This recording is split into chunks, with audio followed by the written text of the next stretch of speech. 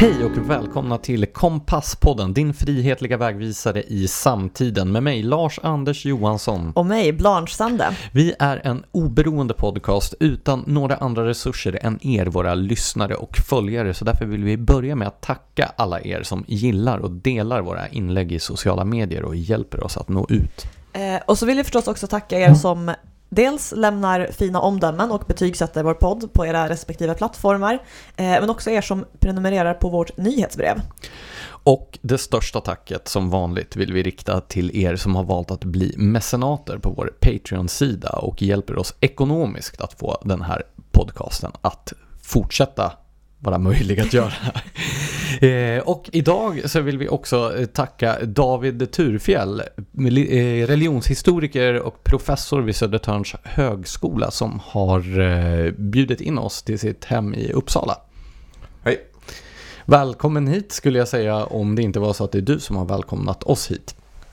Tack, det känns roligt att vara med. Vi ska tala om din bok som kom förra året, Granskogsfolk, men vi tänkte närma oss den boken på omvägar via dina tidigare böcker och verksamheter. Så vi kan väl börja från första början. Hur kommer det sig att du blev religionshistoriker från början? Ja, jag har haft privilegiet att veta vad jag vill i mitt liv. Och jag har varit väldigt intresserad av det här ämnet. Och då alltså från så länge jag kan minnas. Från lågstadiet. Och det jag menar då är att jag var intresserad av myter och sagor och andra religioner och gudavärldar och sådana där saker. Så att det var självklart för mig att intressera mig för religionskunskap när det var ett ämne i skolan. Alltså från att man var liten. Och när jag gick ut i gymnasiet så var det också ett självklart val att plugga vidare religionsvetenskap. Är du självtroende eller är du mer en utomstående intresserad betraktare? Alltså mitt intresse är framförallt religionshistoriskt. Alltså jag är intresserad av andra religioner. Mitt första intresse var hinduism och sådär. Och då har jag inte varit intresserad av egna religiösa skäl. Men jag kommer från en släkt där kristendomen har varit väldigt närvarande. Så att religion har liksom varit ett tema i min familj. Mer än för de flesta, tror jag. Så på så sätt så har det liksom en personlig bakgrund också. Dina forskningsintressen ter sig för en utomstående betraktare som en smula smala. Shiitisk islam och romsk pingstväckelse. Ja. Alltså shiitisk islam har ju ett par anhängare. Jo, jag tänker mest kombinationen här. Jag håller med om att det kan verka lite disparat och smalt. Men då är det så här, inom religionshistoria så måste man ju välja ett specifikt ämnesområde. Så ofta väljer man då en religionsområde och ett språkområde och kanske en historisk period. Därför att man måste sätta sig in i det här källmaterialet och det tar väldigt lång tid att lära sig och erövra då främmande språk inte minst. Och det som mitt val då, jag hade det här breda intresset från början, men mitt val föll då på den persiska liksom, religionshistorien med fokus på samtidshistorien.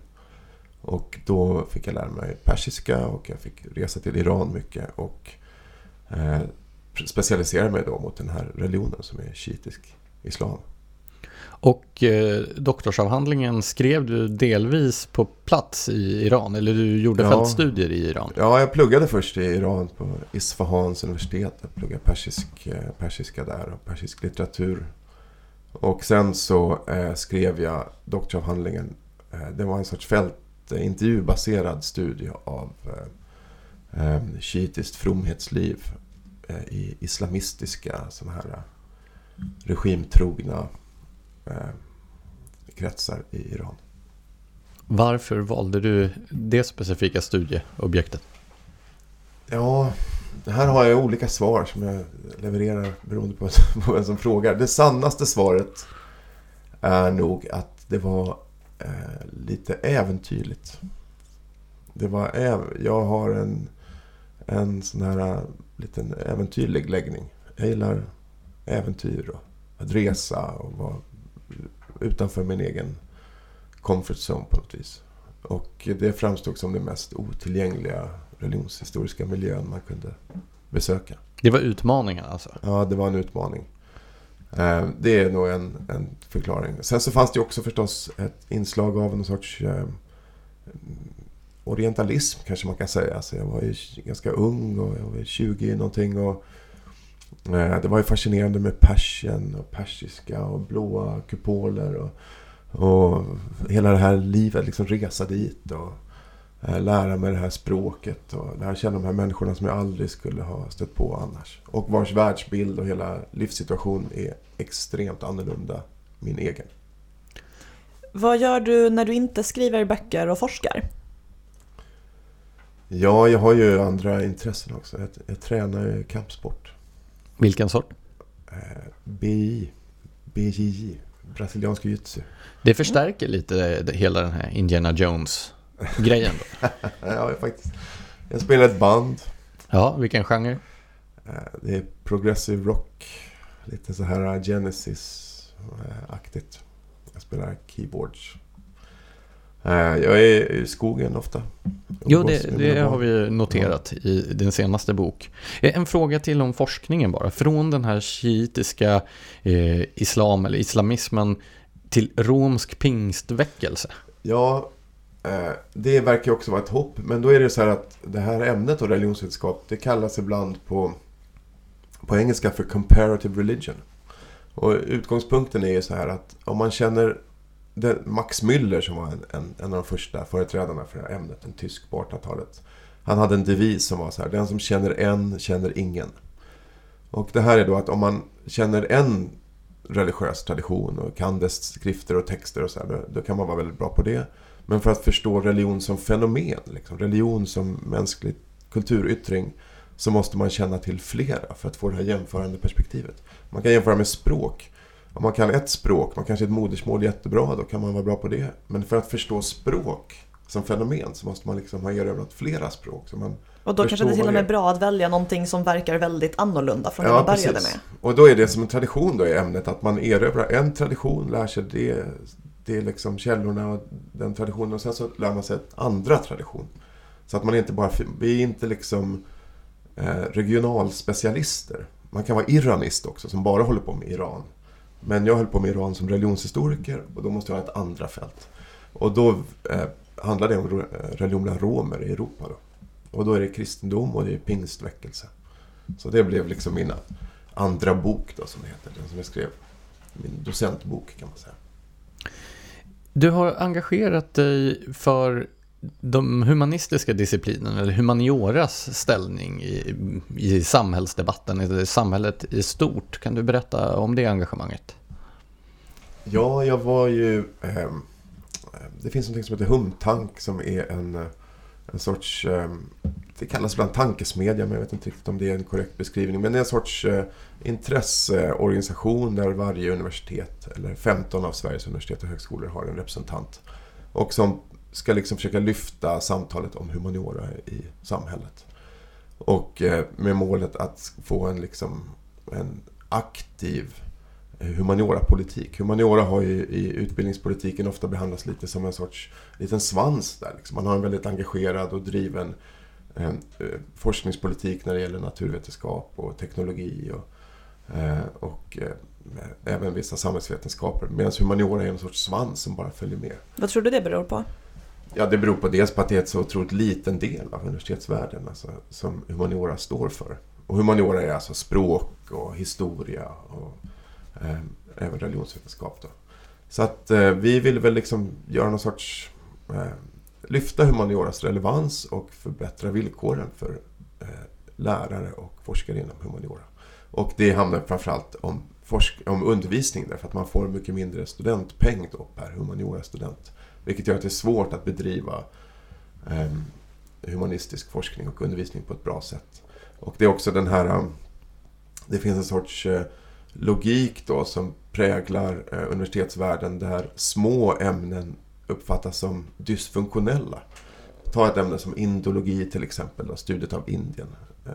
Förut så hade man i Sverige den här idén att men det anstår liksom en kulturnation ungefär att ha åtminstone en person som kan någonting om Indien. Så vi har en professor i indologi, vi ska ha en som känner till, det här gäller för övrigt också naturvetenskapliga ämnen som botanik, alltså lite grönbiologi, sådana här som inte riktigt har något starkt värde för industrin, men som ändå är viktiga av andra skäl. Det anstår att det har en person som känner till gamla Uppsalas historia. Det anstår oss liksom. Det finns något sådant anständighetsargument.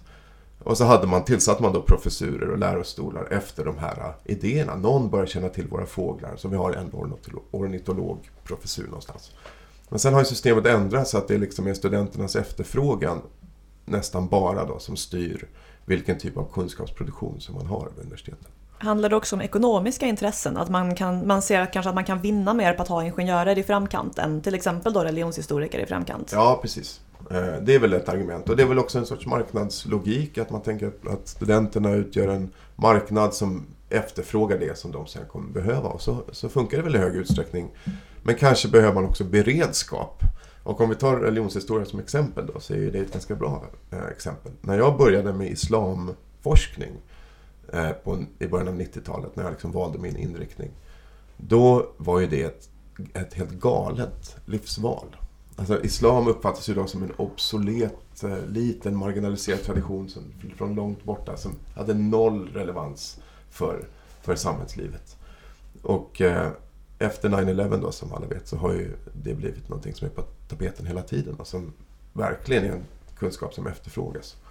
Så att då var det ju bra att man hade haft det här systemet när man hade tänkt att men vi har åtminstone några som känner till den här religionen, som kan harva på lite i sitt elfenbenstorn. Så sensmoralen är att man aldrig vet när man kommer behöva humanioran? Ja, det är ett argument för humaniora. Det här anständighetsargumentet är ett argument. Ett annat är det här att det här alltså vi behöver kunskap, en bred kunskap. Skulle du säga att sen du började engagera dig i de här frågorna, eller sen du började arbeta vid universitetet överhuvudtaget, att det har rört sig åt rätt eller fel håll från ditt perspektiv? Ja, jag tycker att alltså, humaniora har ju en sorts... Att humaniora befinner sig i en kris, det är liksom en sorts tematik som har följt med så länge det har funnits humaniora. Så att det ingår liksom i humaniora på något vis, att man ska hålla på och gnälla över sin pågående kris. Och det kan man väl då ta lite med en nypa salt på ett sätt. Om vi tar just Sverige då konkret, så när det gäller forskning och möjlighet att bedriva humanistisk forskning, så tror jag inte att det är sämre nu än förut. Utan det finns mer fonder, och det finns andra system och det finns mer tidskrifter. Och, just där tror jag inte att det är ett så stort problem. Problemet gäller möjligheten att upprätthålla god och högkvalitativ undervisning i humaniora på universitetsnivå. Och om du skulle efterfråga en politisk åtgärd för att komma till rätta med det, vilken skulle du önska dig då? Jag tycker att man borde ta bort systemet att universiteten får betalt per godkänd student. Universiteten får ju betalt då, dels för hur många studenter de antar, men också hur många de godkänner. Och det där är ju då väldigt korrumperande, för att då blir ju små ämnen blir beroende av att godkänna sina studenter, även om de underpresterar, för att annars så har de ingen finansiering nästa år. Och så det är ett väldigt korrumperande system som urholkar kvaliteten i svenska universitetsvärlden. Det blir betygsinflation helt enkelt. Verkligen. Ja, när du slog igenom bredare i offentligheten utanför den akademiska världen, eller åtminstone när du hamnade på min radar, det var ju med en bok som varken handlade om shiitisk islam eller om romsk pingstväckelse, utan om sekularisering i Sverige. Det gudlösa folket som kom 2015. Ja, precis. Ja, det syns ju som ett hopp då, kan man tycka. Ja, vad var bakgrunden till den boken? Ja, det var ju för att en del när jag hade skrivit om religionen romer och de här muslimerna, var ju att jag fick åka runt och hålla föredrag och föreläsningar om muslimska minoriteter och romska minoriteter i Sverige i massa olika sammanhang. Och då fick jag väldigt tydligt syn på majoritetskulturens förväntningar på de här religiösa minoriteterna. Och jag bytte då, jag blev intresserad för de förväntningar som finns på religion i den sekulariserade svenska majoritetskulturen. Och fick upp ögonen för den, för att svenskarna är ju då ett ganska extremt folk när det gäller just religionsuppfattningar och synen på religion och relationen till sitt eget religionshistoriska arv.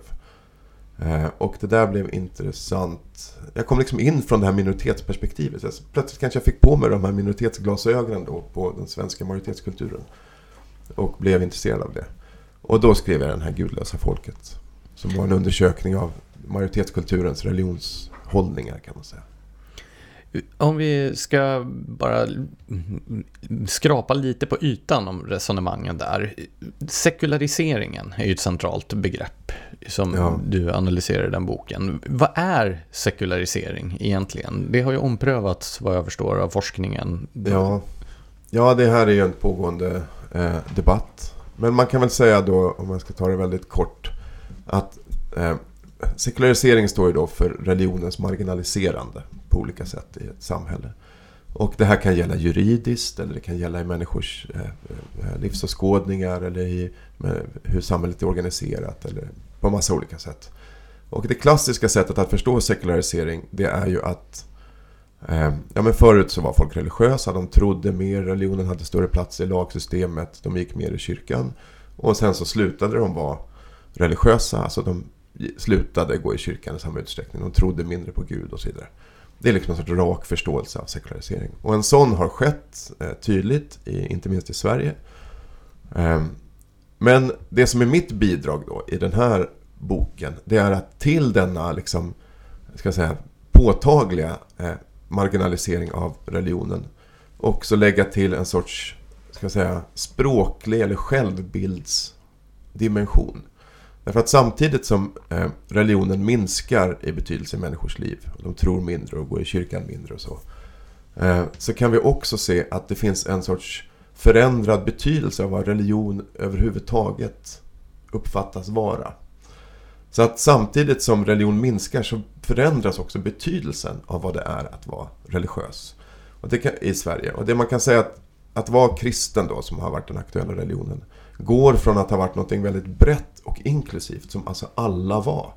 Man måste komma ihåg att Sverige var ju ett evangeliskt imperium, kan man ju säga. Alltså under stormaktstiden. Vi var liksom den sanna evangeliska tron som man skulle sprida över världen. Man hade korset i mitten av flaggan, och kyrkan var den samhällsmyndighet då, som skötte i princip alla delar av samhället. Kyrkan skötte skolan, kyrkan skötte rättsskipningen, kyrkan skötte vården, kyrkan skötte fattigomsorgen, kyrkan skötte kommunikationen. Kyrkan var samhället, kan man säga, samhällets myndighet eller administration. Och att vara kristen då i ett sånt läge i gamla Sverige, det var ju bara att vara en del av denna gemenskap. Det var liksom inte upphängt på olika, att man skulle bekänna starkt, var väldigt starkt engagerad, eller att se kristendomen som sin främsta identitet, utan det var ungefär som att vara kanske svensk då, eller var att vara kristen. Så du menar att vi överskattar i efterhand hur stark tron var som drivkraft bakom kyrkligheten? Nej, inte tron, utan att vara kristen i stormakts-Sverige, det var att vara en del av en nationell gemenskap. Ungefär så. Sen så inom det fanns det massa olika tolkningar och inriktningar. Och det som händer sen, samtidigt som kristendomen då marginaliseras, är att idén om vad det är att vara kristen förvandlas. Så att kristen går från att vara en del av en nationell gemenskap till att bli en sorts bekännelseknuten grej, som vi tänker nu. Om någon säger att de är kristen nu, då tänker man men det är för att den tror på Jesus, går i kyrkan, har det här som en del av sin identitet. Medan den stora majoriteten av Sveriges befolkning, och en väldigt stor majoritet av majoritetsbefolkningen då, är ju kristen i någon sorts, vi kanske skulle säga, kulturell bemärkelse. Men det var det som att vara kristen betydde förut. Så att det har liksom snävats in vad det innebär att vara religiös. Och då samtidigt som religionen de facto har minskat, så har också dess betydelse snävats in. Och det här liksom förstärker ju bilden av sekularisering väsentligt. Så att om man frågar för 100 år sedan, är du kristen? Då svarar man på en annan fråga än man svarar på om man frågar någon nu, är du kristen? Men du menar att svenskarna sticker ut avseende sekulariseringen jämfört med många andra folk? Ja, det gör de bevisligen. På vilket sätt? Ja, då kan man ju mäta det här på olika sätt.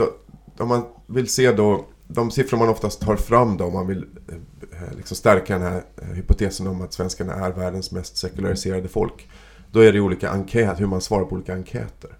Och till exempel på frågor, tror du att det finns en gud, svarar svenskarna i väldigt låg utsträckning ja då. Man har liksom världsrekord på att inte tro på Gud. Eller att inte tro att det finns en gud snarare i världen, tillsammans med Tjeckien och Estland som också ligger väldigt lågt. Så där är det ett exempel på att man är väldigt sekulariserad. Om man frågar om man ser religion som en viktig del av sitt liv, är det väldigt få som svarar ja. Om man tycker att religion bör överföras till sina barn, att barn bör lära sig av sin familjs religion, då är det väldigt få som tycker det jämfört med andra länder. Så att det finns massa sådana liksom, hur man svarar på enkäter som visar att man är sekulariserad. Samtidigt så är det inte så stor skillnad på detta nu och förr. Det är inte så många, till exempel hur många som går i kyrkan en genomsnittlig söndag ligger ganska stabilt i Sverige under de senaste 100 åren till exempel. Så att nu är det ungefär 2% som går i kyrkan en genomsnittlig söndag, och 1915 så var det 5%. Och då ska man lägga till att vi har haft en stor invandring och flyktingmottagande som gör att den grupp som tillhör den gamla lutherska majoriteten då är ju en mindre del av befolkningen. En sak som du diskuterar i Det gudlösa folket är den här känslan av att det är lite pinsamt att vara kristen i Sverige. Det har fått någon slags töntstämpel. Ja, just det. Vad beror det på? Ja, det här är ju ett långt resonemang liksom. Men om jag ska koppla an det då är det här att det som har hänt i Sverige då, rent språkligt i den svenska sekulariserade situationen, är ju att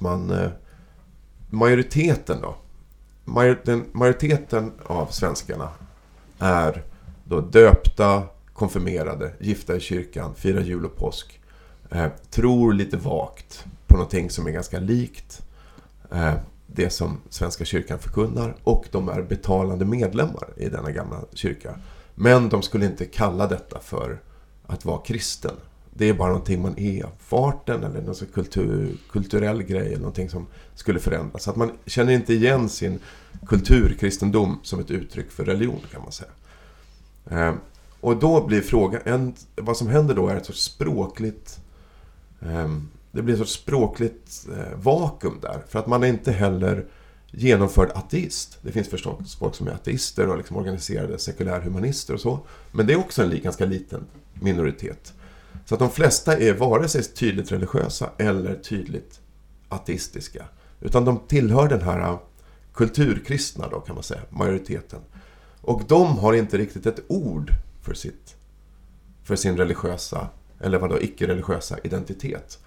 Så att om man sitter i ett samtal på en fikarast och så börjar man diskutera religion, då kan någon säga så här: men jag är ateist. Ja, det är liksom en position som kan uttalas. Och sen så kan någon säga så här: men jag är kristen. Men då är det ofta någon som är kanske engagerad kristen, kanske pingstvän eller syrisk-ortodox eller någonting. Medan majoriteten kommer känna så här: men de får liksom tystna i det läget. För vad är de? De har liksom inget ord för vad de är. De kan ju inte säga att de är kristna, för det är de inte riktigt. De är inte som de här pingstvännerna. Men de är inte heller fullfjädrade ateister, för de sjunger ju i kören och gillar ju att gå i kyrkan på första advent och har någon sorts vag koppling dit som är extremt lågintensiv och oviktig i deras liv, men som ändå finns där. Så då har inte de riktigt ett ord i det här. Och då gör det att kristna handlingar, till exempel att gå i kyrkan, eller om man tillhör den där majoriteten, då blir det lite så här, det är någonting man måste tysta eller mörka lite, och det blir lite pinsamt också. Varför tror du att det har utvecklats i den riktningen just i Sverige? Alltså varför är det speciellt svenskt att ha den här stora, tysta, halvkristna majoriteten? Ja, alltså dels så tror jag att det finns också i våra grannländer. Men det är kopplat till flera saker som är skandinaviska då, som allra starkast i Sverige. Ett tydligt sån bakgrundsfaktor är ju monopolet, alltså det religionsmonopolet som vi har haft här. Fram till 1857 var det förbjudet i Sverige att samlas 3 personer och be, till exempel, om man inte hade en statskyrklig präst närvarande som kollade att man bad på rätt sätt. Vi har haft ett otroligt starkt religionsmonopol.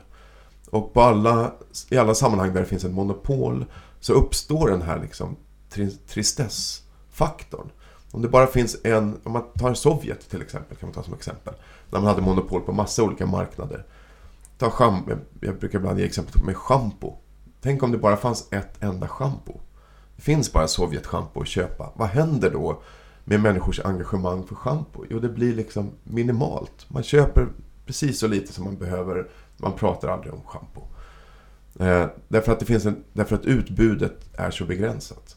Har man däremot ett konkurrensutsatt marknad, då kommer hela grejen med shampoo att bli större. Man måste välja vilken sorts man vill ha. Det blir en del av ens identitet på ett annat sätt. Sådär. Och samma sak gäller religion.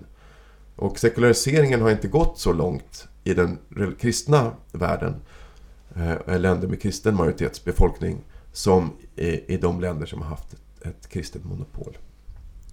Det här leder ju då in på nästa fråga som jag ska ställa. Du beskriver ju svenskars uppfattning av andra religioner. Och en av de mer fascinerande sakerna är ju den här romantiserade bilden av just buddhismen, som framställs ofta som väldigt helylle i Sverige. Hur kommer sig det? Varför har buddhismen just fått en sån godhetsstämpel? Ja, det första ledet här är ju att religion, för den här sekulariserade majoritetsbefolkningen som har kanske en lite överdriven bild av sin egen sekularisering, så blir ju religion någonting som man själv inte kan identifiera sig med. Om man gör religiösa grejer så upplever man inte dem som religiösa, utan religion blir någonting som fanns i det förflutna och som finns hos andra. Det är liksom så. Religion är något som andra har. Och det där gör då att man kan också projicera massa uppfattningar på religion, andras religion, på islam och buddhism och vad det kan vara för olika religioner som man tillskriver då massa egenskaper. Och då är ju buddhismen intressant därför att den utgör någon sorts motbild då mot islam, som ju får där majoritetssvenskar har en väldigt negativ uppfattning av islam, och som också förstås förstärks av allt som händer i det politiska, alltså i politiken globalt. Och på andra sidan har vi då buddhismen, där man har kanske en överdrivet positiv förståelse. Och jag kan säga att och då blir det inte liksom buddhismen knappt en religion. Den kan inte vara en religion då, för om religion är någonting det här negativa och förfelade, så måste buddhismen vara någonting annat. Jag började det där kapitlet med en historia från när jag var på invigningen av ett buddhistiskt meditationscentrum i Jämtland. Och det var väldigt intressant, för då var det en samling buddhistiska munkar då från Thailand som hade kommit dit, som jag intervjuade i samband med det här. Och de berättade att de hade kommit dit för att sprida buddhismen till Sverige. Och de ville de var missionärer helt enkelt. Och så hade de startat det här centret. Och vid invigningen då så hade de lite ceremonier. Och bland annat så var det en ceremoni där de här munkarna fick stå. Och sen var det thailändska kvinnor som fick krypa över en grusplan fram till de här thailändska munkarna och då kyssa marken framför deras fötter. Och sen så offrade man allmänt ett offer då i thailändsk tradition, buddhistisk tradition, där man offrade bland annat då ett grishuvud, konjak, cigaretter och smör. Barbariet. Ja, men det var det man gjorde. Och det kan man ju diskutera bakgrunden till det här, och det finns många sidor till det där. Men det intressanta var att jag intervjuade några av de här jämtländska kommunaltjänstemännen då, som hade varit med och arrangerat det här i samarbete med de här thailändska munkarna. Och så frågade de, vad handlar det här om? Det här handlar om folkhälsa och kulturutbyte, sa de. Smör, cigaretter och konjak. Är det religion? Nej, det här är inget med religion, det handlar om folkhälsa. Jaha, och den här då ofattbart patriarkala ritualen då, där de här kvinnorna fick kräla fram och kyssa marken framför de manliga munkarnas fötter, den liksom filtrerade man bort då. Så att man såg inte detta som ett uttryck för en patriarkal religion, vilket det förstås är. Jag vill inte säga någonting negativt om thailändsk buddhism, det är en fantastisk tradition på många sätt, men den är också patriarkal och en religion. Men det är okej så länge man bränner alkohol? Ja, det är som att man då filtrerar bort det här. Man ser, därför att man tänker sig att buddhismen handlar om meditation och inre frid och filosofi. Och den är god och fin på något vis. Och det är som att man då ser det på, oavsett vad man möter så ser man detta. De som är intervjuat också, för alla de här böckerna är intervjustudier, då är det någon som då säger folk ofta när de pratar om buddhismen att de tycker om den för att den inte är så politisk. Jaha, hur vet du det? Ja, men jag har varit i Thailand och sett hur det är. Det är jättefint, folk är jättefina. Och jag har också varit i Thailand, människor är fantastiska. Men det är också en av de länder i världen som har tydligast politiserad religion. Alltså den thailändska statschefen är ju liksom en sakral figur som finns på alla små tempel, i varenda litet hem, i varenda litet husaltare. Det finns en bild av statschefen. Det är en extremt politiserad religion, buddhismen. Dalai Lama är ju, ja, inte längre, men han var ju tidigare också statschef för den exil-tibetanska liksom, nationen och sådär. Så att det är en väldigt, väldigt politiserad religion. Men man ser inte det för att man har en sorts positiv förväntan på buddhism. Det kan väl också handla om att vi inte riktigt har en buddhistisk minoritet som aktivt driver på för att buddhismen ska få en roll i Sveriges politik på det sättet. Exakt. Och det är en av de historiska förklaringarna till att det har blivit så här. Och det här kan man se redan från medeltiden, senmedeltiden.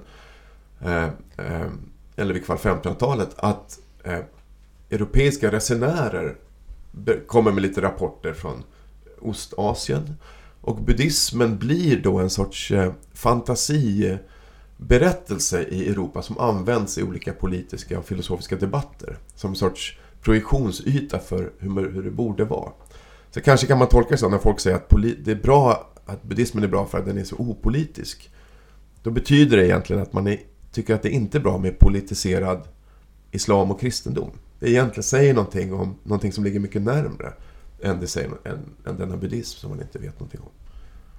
Den här boken, Det gudlösa folket, den kom 2015 och efter det har vi sett en vitaliserad religionsdebatt där du har fått sällskap i offentligheten av debattörer som Joel Halldorf, Dan Korn och Eli Gönder och flera andra som diskuterat religionsfrågor från olika perspektiv. Ja. Tror du att boken skulle ha blivit annorlunda om du hade skrivit den idag? Ja, det tror jag. Jag tror att den där boken, man vill ju gärna se sig själv som en sorts, att man tänker självständigt och fritt. Men ofta är man ju med i någon sorts flod, liksom historisk flod där vissa idéer plötsligt låter sig tänkas på något vis. Och jag tror att det som jag satte fingret på i den där boken, det var liksom dags att någon skulle sätta fingret på det. Och sen kanske jag var någon månad tidigare då än nästa. Så att den låg väldigt mycket i tiden på något vis. Och nu då har du konstaterat att det gudlösa folket visst har en religion, nämligen naturen. Det är ju undertiteln till din nya bok som kom i fjol, Granskogsfolk, hur naturen blev svenskarnas religion. Precis. Vad är bakgrunden till den här?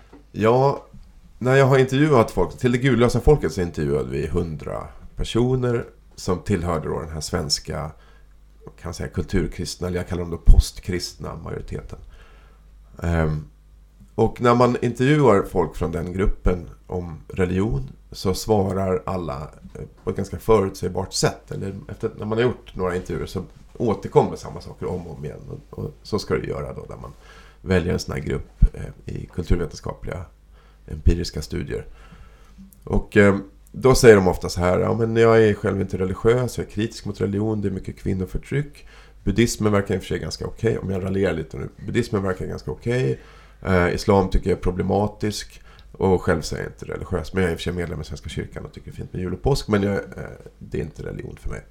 Okej? Och sen så efter ett tag så säger de också, och påfallande många också så här: men det är klart, ibland när jag går på fjället så har jag känt liksom att det finns någonting. Eller ibland när jag är ute och joggar så brukar jag stanna upp. Eller ibland jag brukar gå långa promenader med min hund själv och då brukar jag känna någonting. Ungefär så där brukar man säga. Och då ville jag då, efter det där gudlösa folket-projektet, jag ville fördjupa min förståelse av denna dimension av den sekulära svenska majoritetsbefolkningens religionssituation på något vis. Så då startade vi det här projektet som den här boken har kommit från.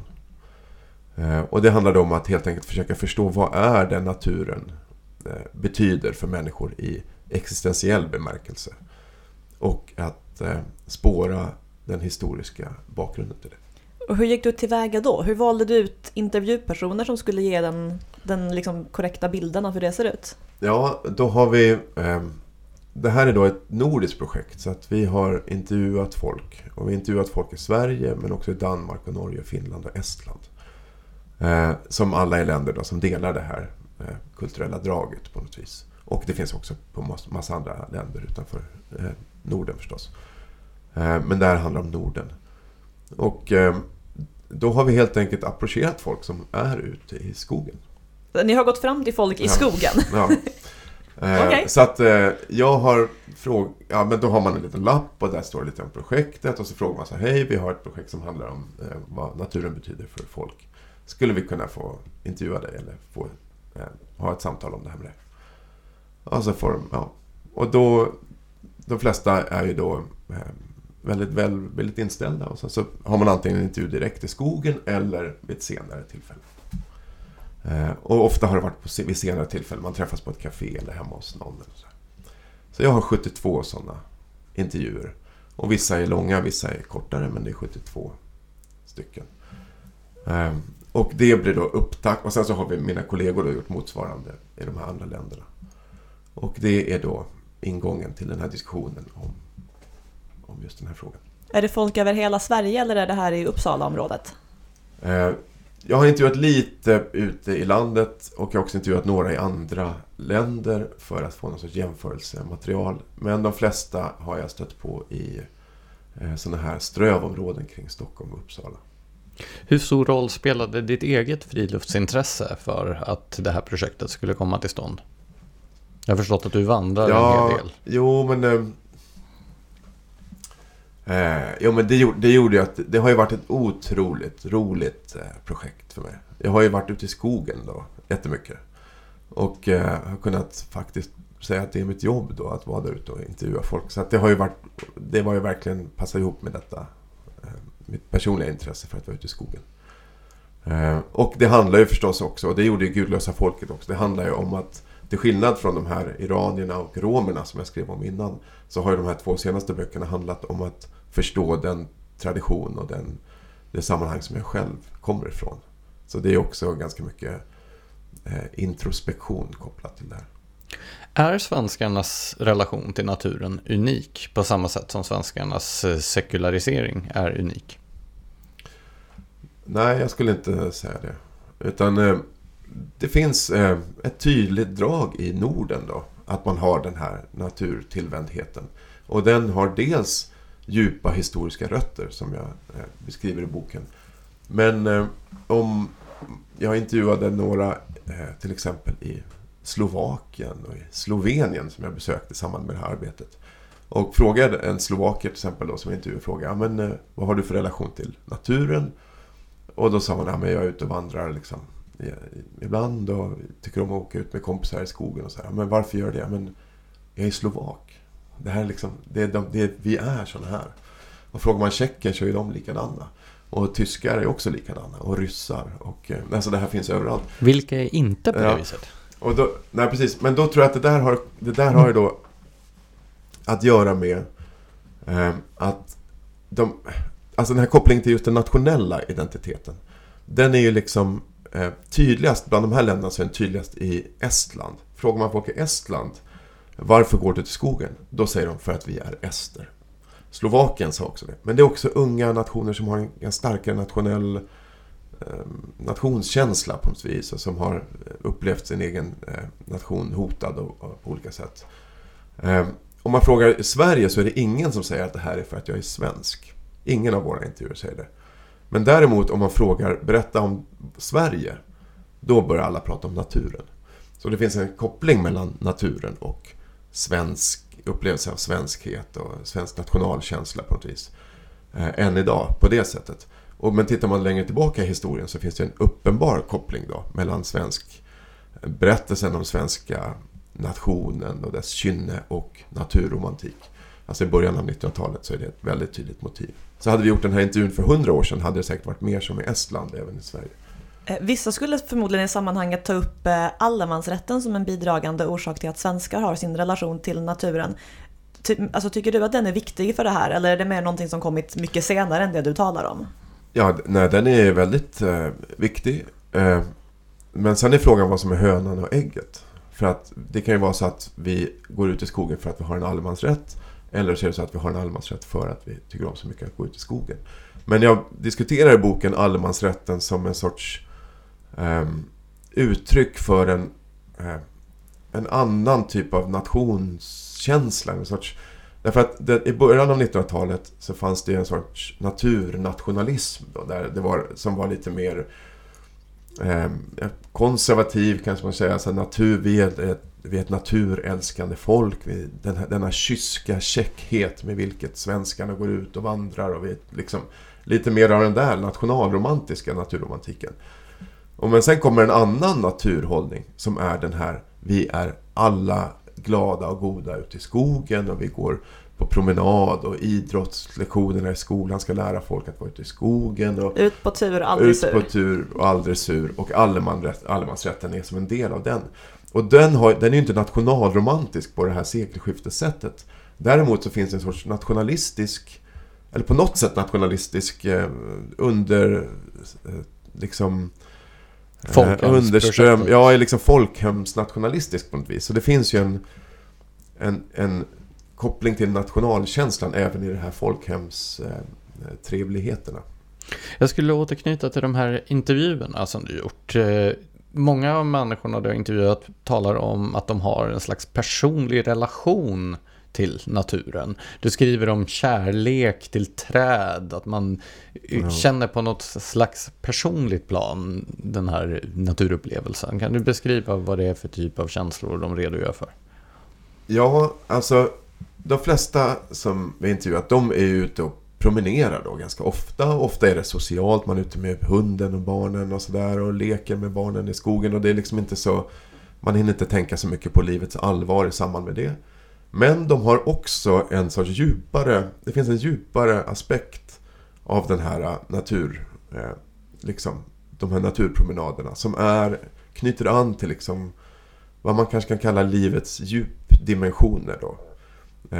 Det är någonting som de har en känsla av att när de går ute, speciellt om de ute går själv, så kan de få kontakt med djupare rum i sitt eget inre på något vis. Man kanske kan gråta över sorger som man har, man kan få någon sorts känsla av tröst och man kan få en sorts känsla av mening, att det känns djupt meningsfullt att vara ute. Det är ingen som säger att nu har jag varit ute och gått här 3 timmar, shit vilket waste of time. Alltså det är ingen som känner så, utan det är liksom djupt meningsfull och bra, hälsofrämjande förstås, så man får motion och frisk luft, men också på ett existentiellt nivå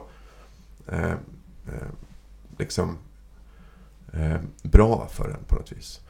Och när jag har frågat om det där, då har de liksom fått, varför tycker jag det här egentligen? Och så får de leta efter ord och tänka efter. Och så framkommer ändå vissa återkommande förklaringar som jag återger i boken. Och en sån förklaring är då den här naturens metaforiska kvalitet, kan man säga. Att det är någonting i landskapet som är att landskapet är som en sorts bild över livet. Det här är en klassisk litterär, alltså att livet som en vandring till exempel, och en kris som en avgrund, eller det finns ju massa sådana här uppenbara naturmetaforer när man talar om ens livsresa på något vis. Och då kan det till exempel vara det här då som de nämner, hur oöverblickbara horisonter. Man kommer upp på en bergstopp eller någonting och så ser man ut över landskapet och det är så otroligt stort och man liksom bara häpnar på något vis och man fylls av en sorts vördnad inför det där. Och då är det som att det här är som en bild av mitt eget liv. Mitt liv är en vandring som jag inte vet var jag ska hamna. Vi har inte överblick över allt. En annan grej kan vara det här hur man ser att i naturen så pågår förmultnande och spirande liv samtidigt. Och så är det ju ens eget liv. Vissa saker dör och vissa saker måste dö och andra saker börjar leva. Och det finns någonting, det är som en bild av livet som man också kan spegla sina egna livsbekymmer i på något vis. Och så finns det någon sorts trösterikt i det där. Så att det som händer i mig händer också ute. Och jag är en del av allt det här. Och jag är egentligen inte så ensam som det ibland kan kännas. För att jag är en del av detta universum som existerar. Typ. Och detta är kärnan i detta med naturen som substitut för religion i en mer traditionell betydelse. Nu är det ju så att den här undertiteln då, hur naturen blev svenskarnas religion, då är det ju 3 ord: naturen, svenskarna och religion. Och alla de 3 begreppen är ju betydligt mer då, som alltid, komplicerade än man skulle kunna tro. Och de har sin egen historia och de har förändrats och sådär. Jag diskuterar det här utförligt i boken. Men om man med religion menar ska säga, plats för livets djupdimensioner. Om man tänker kyrkan för en kristen är den platsen man går där man liksom landar och bottnar i sig själv. Moskén kan vara det för en muslim, synagogan för en jude och sådär. Ja, men då kan skogen vara det för de här sekulariserade postkristna svenskarna. Det är platsen där man liksom bottnar och kommer i kontakt med sig själv. Och om man ska säga att någonting är ens kyrka då till exempel, ja men då är det många som skulle känna att ja men då är naturen i min kyrka eller skogen i min kyrka. Det är där jag bottnar liksom. Och ska man sätta en symbol på sin gravsten eller sin dödsannons, ja men då kanske det känns bra att sätta ett naturmotiv. Är det någonting vi gillar i den här podcasten så är det historiska exposéer. Och du har ju gjort en sån där du spårar natursynen tillbaka till den förkristna tiden. Så vi tänkte att vi kan väl försöka att arbeta oss framåt genom historien och se hur den här naturen som svenskarnas religion, hur den har tagit form. Om vi börjar från början, vad har vi med oss från den hedniska natursynen? Ja, alltså för då vill jag bara säga först att min förståelse av historien är ju att historien byggs på i lager på lager av mening. Så att det händer någonting nu som faller tillbaka på någonting som hände under 1900-talet, som faller tillbaka på någonting som hände innan dess och innan dess och innan dess. Så att det går liksom aldrig att hitta en historisk förklaring eller allt kom på 1800-talet eller allt kom då eller någon annan gång. Utan det liksom det byggs på det här sättet.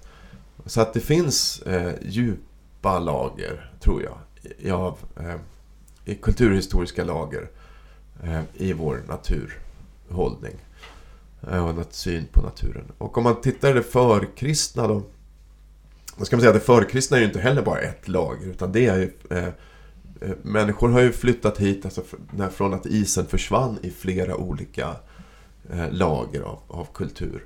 Och de där har ju kommit med sina brutit mot varandra på olika sätt, och så har de äldre lagren levt kvar. Så vi har ju flera olika kulturella lager även i det förkristna. Men om man ska säga någonting i allmänhet så kan man ju säga att de första källorna som finns till de germanska folken, alltså nordeuropeiska folk som bodde i det nordeuropeiska norra Europa för 2000 år sedan, det är ju då den här romerska historikern Tacitus som skriver om germanerna. Och i sin beskrivning av dessa folkstammar då tar han upp den här naturtillvändheten som ett av deras mest kännetecknande liksom, särdrag. Att de tillber sina gudar inte i tempel utan i heliga skogslundar till exempel. Han säger också att när de går i krig så tar de med sig liksom, kultföremål från de här skogarna. När de bor inte i städer tätt in på varandra som de latinska folken gör, utan de bor någonstans i vildmarken vid någon källa eller något vattendrag som de har tyckt om, och där vill de bo med ett stycke vildmark kring sina hus för att hela tiden ha den där kontakten. Så det är liksom de allra första källorna om hur det var här handlar ju om denna naturtillvändhet, så det verkar ju ha djupa lager. Sen har man ju också med sig, från den tiden har vi med oss ortsnamn. Vi har ju med oss vissa men kanske också vissa hållningar då till naturen, även om det är svårt att säga om, för att kristendomen kom ju sen med ett ganska tydligt brott mot den här hållningen. För den hållningen som man hade då i det förkristna, det var ju att naturen var ju, om man tänker kopplingen till naturen i den förkristna religionen här, då var det ju att naturen var ju den platsen, alltså landskapet som vi såg här var ju gudarnas plats. Här i Uppsala fanns ju den här ynglingakungarna liksom, som var en legendarisk dynasti, och de sades ju vara ättlingar till Frej själv, alltså den stora fruktbarhetsguden. Så att Frej fanns ju här. När man hörde, man kunde liksom höra Tor rida över landskapet när det åskade och sådär. Så att gudarna fanns ju närvarande i det här landskapet på ett väldigt påtagligt sätt. Och vilken typ av brott utgjorde då kristendomen mot det här? Ja, det gjorde ett ganska tydligt brott i flera skeden. Det första brottet kom ju då när kristendomens införande för 1000 år sedan ungefär. Och det var ju ett brott där kristendomen var en del av en mycket större samhällsomvandling. Därför att det var en sorts europeisering av Norden. Vilket innebar att man också fick en ny typ av städer, man fick en ny typ av ekonomi, man fick mynt, man fick en ny tideräkning, man fick nya könsroller, man fick alltså massa olika saker förändrades i samhället, och kristendomen kom som en del av detta. Och precis som alla de här andra systemen, den här nya tidräkningssystemet och nya myntsystemet kom liksom utifrån, så kom också den här kristna guden utifrån. Den kristna guden var ju kom ju från Rom då liksom i första hand, men innan dess då från Mellanöstern, och det landskap som beskrivs i de kristna berättelserna, det handlar ju liksom inte om Östersjön och skandinaverna här eller någonting, utan det handlar ju om det är ju Getsemane och Jordanfloden och Jerusalem och Betlehem och den här palestinska geografin som är kristendomens heliga landskap. Och det där gjorde att det heliga landskapet och de heliga växterna och de intressanta djuren och det gudomliga liksom skådespelet, det äger rum någon annanstans än här. Och det kan man ju säga då flyttar det heliga, om man vill använda det är liksom det religiösa fokuset från det här landskapet till detta Mellanösternlandskap. Så en intressant kontrast du ställer upp i boken, det är också det här hur kristendomen placerar, eller den skiljer liksom ut människan från naturen och placerar oss i rollen av så här skapelsens krona. Ja. Medan man tidigare, om jag förstår det rätt då, mer betraktade sig själva som en del av naturen.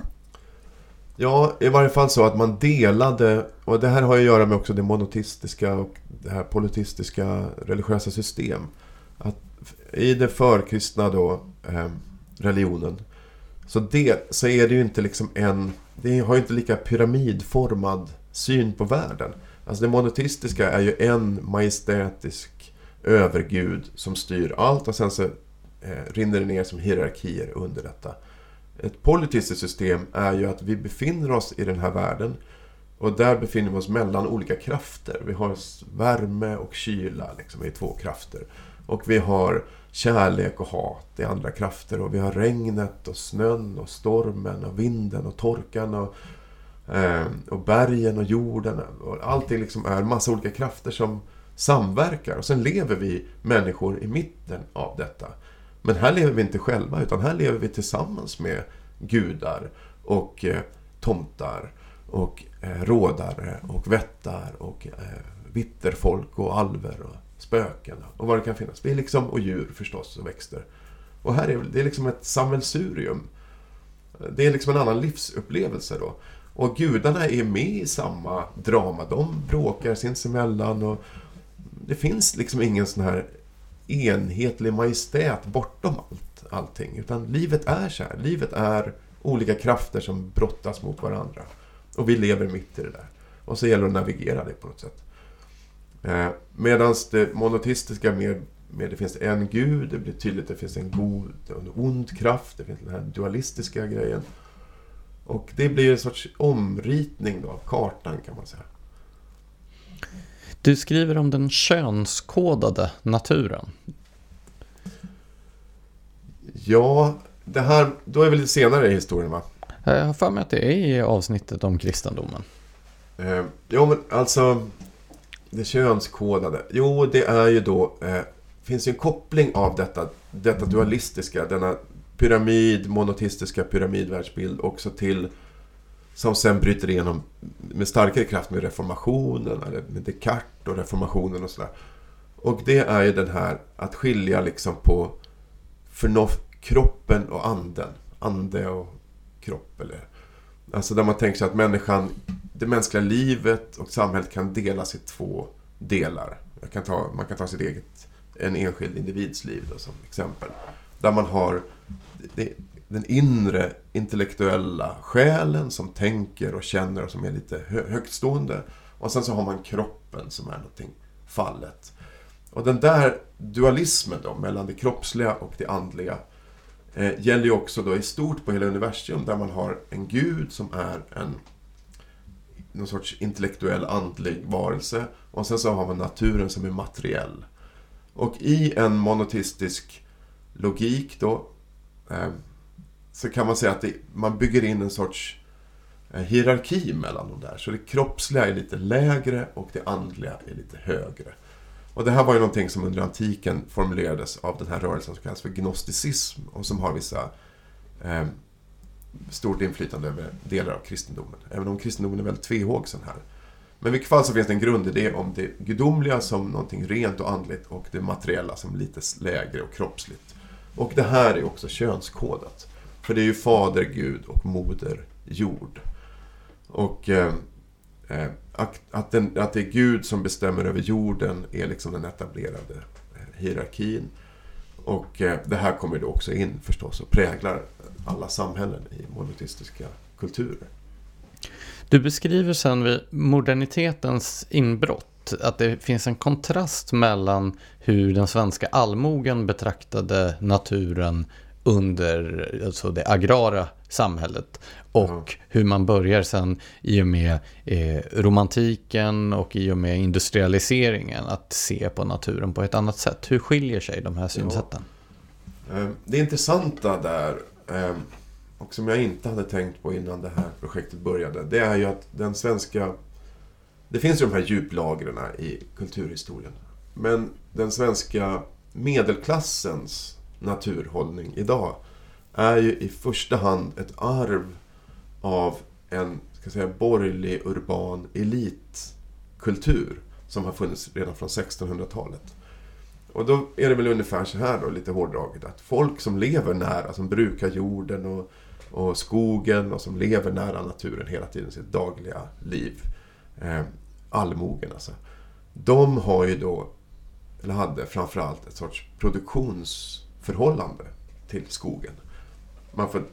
De kanske älskade skogen och sådär, men de hade ett produktionsförhållande. Alltså man tänkte på, när man gick ut i skogen så tänkte man räknade virkeslängder och kollade rågångar och kollade liksom jaktmarker. Liksom, hur ska vi kunna bruka den här skogen för att vi ska få ut villebråd och virke eller vad man nu behövde. Så skogen var en resurs som fanns där för människan? Ja, en resurs, det är som ett jobb liksom. Man är där. Medan den urbana liksom, borgerliga eliten som börjar växa fram från 1600-talet, de har en mer de har ju inte det här produktionsskogsblicken, utan för dem kan då naturen och skogen bli en sorts romantisk liksom, landskap där som de kan fantisera om. Och då kommer det här den romantiska idén om att det här är en plats där man ska känna efter. Och det är också ur den kulturen som ett sorts kulturhistoriskt intresse för skogen växer fram. Vad heter de här arterna? Vad har arterna för historia? Olika fåglar, fågelskådning, även svampplockning i Sverige. Det är ju en sån lite liksom urbant borgerligt intresse. Och det är väl det som är skillnaden, produktionsblicken eller det här romantiska blicken. Och är det alltså därifrån den här spänningen kommer som man kan se idag mellan skogsbrukare som talar om värdet av att kunna bruka skogen och personer i innerstäder, för att hårdra det lite, som ser det som en rekreationsyta som de vill ha orörd? Ja, det kan man kan säga att det finns ett sånt arv. Men i den diskussionen så finns det också en ekologisk vändning sen som kommer på slutet, som handlar om en sorts ekologisk kritik av skogsindustrin. Men det är klart, i den där, som också liksom bidrar till den där konflikten kanske. Men ja, det finns annars har du rätt. Och den ekologiska vändningen, vad gick den ut på, när inträffade den? Ja, alltså det här bryter ju igenom. Det börjar ju då också vid slutet av 1800-talet. I samband med liksom att folk får flytta in till städer, där man får den här industrialiseringen som växer fram och en sorts hela det moderna samhället växer fram. Då växer också fram en kritik mot det här. Och en man känner att någonting går förlorat, att vi förlorar någonting och man längtar tillbaka till någonting gammalt eller kanske till en romantiserad bild av det gamla längtar man tillbaka till. Och så växte också en kritik mot den då tilltagande rovdriften av naturen. Och det där börjar ju då med att man är olika organisationer, till exempel något som heter Småfåglarnas vänner är en av de första. Liksom. Vi måste värna småfåglarna. Man är liksom miljövän helt enkelt. Och det där tilltar sen under 1900-talet hela vägen. Men får en ganska tydlig vändning på 60-talet. Därför att på 60-talet så paras miljöengagemanget ihop med ett vänsterpolitiskt engagemang mot hela det kapitalistiska systemet. Och också väldigt tydligt länkat till kritiken av Vietnamkriget. Och man börjar då, så att där sker en tydlig vändning i det liksom, ekologiska rörelsen i Sverige. Och globalt. En motsättning som jag tycker mig iaktta är att det idag i stora delar av den här miljörörelsen, som väl är ett arv från 60-70-talet, finns en abstrakt syn på naturen som går på tvärs just mot vad man skulle kunna kalla för allmogens natursyn. Där man är kritisk till livsstilen hos människor som lever på landet och som brukar naturen. Ja, det finns en spänning mellan dessa två. Vi har i det här projektet, en av mina projektkollegor har specialiserat sig just på miljörättsaktivism och intervjuat aktivister som kämpar mot gruvetableringar och den där typen av politiska kamper. Och där visar sig att bland de här aktivisterna då, så är det ofta att man kommer från, det kan vara så, men oftast är det inte så att man kommer från en sorts naturkärlek till miljöaktivism. Det är inte så att man varit ute i skogen och vandrat och man älskar naturen och sen så måste man rädda den. Utan oftast så kommer man från en annan typ av politisk aktivism. Så att man rör sig mellan olika sakfrågor i sin aktivism. Man kanske har kämpat mot rasism först och sen så blir man liksom miljöaktivist istället. För vi ser ju konflikter i miljöfrågor, till exempel då gällande vindkraftsparker, där naturvänner kan stå mot klimataktivister. Det vill säga två olika typer av miljörörelser. Hur förhåller de sig till den här mer andliga dimensionen av naturupplevelsen? Ja, men då tror jag då, om man, apropå det som jag sa om de här aktivisterna, att klimataktivister behöver ju inte vara natur. Det behöver inte vara skogsvandrare som gör att man blir klimataktivist. Det är ett sorts politiskt engagemang, man ser ett politiskt problem och så engagerar man sig mot det. Så att jag tror att min gissning skulle vara att de som är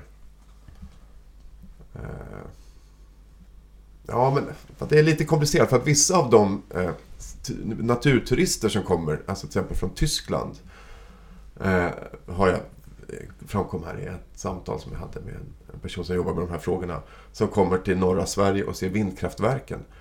Då kan ju det bli reaktionen att det här förstör liksom, landskapet. Men det kan och det är många som har den reaktionen. Men det är också andra som har den här reaktionen. Titta, det här är framtiden. Vildmark och liksom ren energi då på något vis. Och då, i de fallen så har ju de den här naturkärleken också. En hypotes jag har som hänger ihop lite med den här kontrasten du ställer upp mellan en antropocentrisk och en ekocentrisk världsbild. Alltså om man sätter människan i mitten och naturen finns där för människan, eller om människan tvärtom finns där för naturen. Det är just det här att mitt intryck är att många klimatvänner fokuserar mycket på människan. Vi behöver våra resurser, vi behöver liksom kunna leva på det som finns på den här planeten. Medan naturvännerna snarare utgår ifrån naturen och engagerar sig för den för dess egen skull. Vad är din bild av det? Känner du igen det här överhuvudtaget? Nej, jag känner inte igen den bilden. Jag har jag vet faktiskt inte om det är så. Jag har mött många klimataktivister som argumenterar väldigt anti-antropocentriskt. Alltså, vilken sorts argument tar du upp då? Ja, men de utgår från en förståelse av att alla varelser existerar i sin egen rätt på något vis. Och har sin egen rätt till världen. Och vi måste liksom föra deras talan. Men människan måste vara en sorts ombudsman då för svampar och träd. Det låter ju för sig som att man ger människan lite av en särställning även där. Ja, om vi nu ska vara ombudsmän för resten av naturen. Ja, jo, det gör man ju förstås. Men däremot så finns det en diskussion har jag stött på i den där typen av rörelser som är att vi borde tala mer om de här existentiella bitarna och att den där typen av argument när man säger att det här är hållbart för jordbruket och fisket och så här, att det är en sorts anpassning för att inte bli avfärdade som flummare ungefär. Mm. Om vi anknyter till bokens huvudtema då med naturen som ett slags ersättningsreligion, kan man använda det begreppet. Skulle du säga att personer som är troende och organiserade i en traditionell religion i mindre utsträckning omfattas av den här relationen till naturen? Nej, så är det inte. Alltså det hade jag kanske tänkt att det skulle kunna vara så innan, men det är inte så. Utan de som är starkast naturandliga är de som också är religiösa på andra sätt. Så att de som anger då i fall, om man kollar i enkätundersökningar, att de har starka andliga upplevelser i naturen, så är det framförallt sådana som är bekännande kristna. Och om man tittar, så att den här naturandligheten, tillvänningen, liksom framväxten av den här naturandligheten i Sverige, den sker inom ramen för organiserad kristendom och även judendom och islam. På samma sätt som det sker utanför. Så det här är någonting som går över religionsgränserna. Så därför kan man inte argumentera att det är liksom ett tydligt byte som har skett. Det är liksom en förenklad bild att förut var man kristen och nu är man naturandlig. Det har skett en framväxt av naturandlighet, men det har också skett på både inom ramen för kristendomen och utanför. Jag undrar i vilken riktning du tror att den här naturandligheten är på väg nu. För att det gångna året har vi ju haft, i och med corona, man har inte rest lika mycket. Många, i mitt intryck, har knutit starkare band till den svenska naturen istället och börjat vara mer ute i den. Tror du det kommer få några konsekvenser på lång sikt för människans relation till naturen här? Jag vet inte på lång sikt hur stor inverkan det kommer få. Men på kort sikt tror jag att det kommer få ganska stora konsekvenser. Det är många som upptäcker skogen. Det är många också som kommer från befolkningslager som inte har haft den här naturtillvänligheten, som nu har gjort det här för att det inte funnits något annat att göra. Och den här, vår historia har ju gjort att det finns en sorts beredskap. Det finns en förväntan på naturen att vara en positiv plats. Och det ska man också säga att de flesta, även om många har en självbild av att vara väldigt naturälskande, så är ju de flesta inte ute i naturen särskilt mycket. Vi är inte ett så utomhus levande folk av klimatskäl kanske, eller för att det är för kallt. Jag sa inte att undra på med det här vädret. Nej, precis.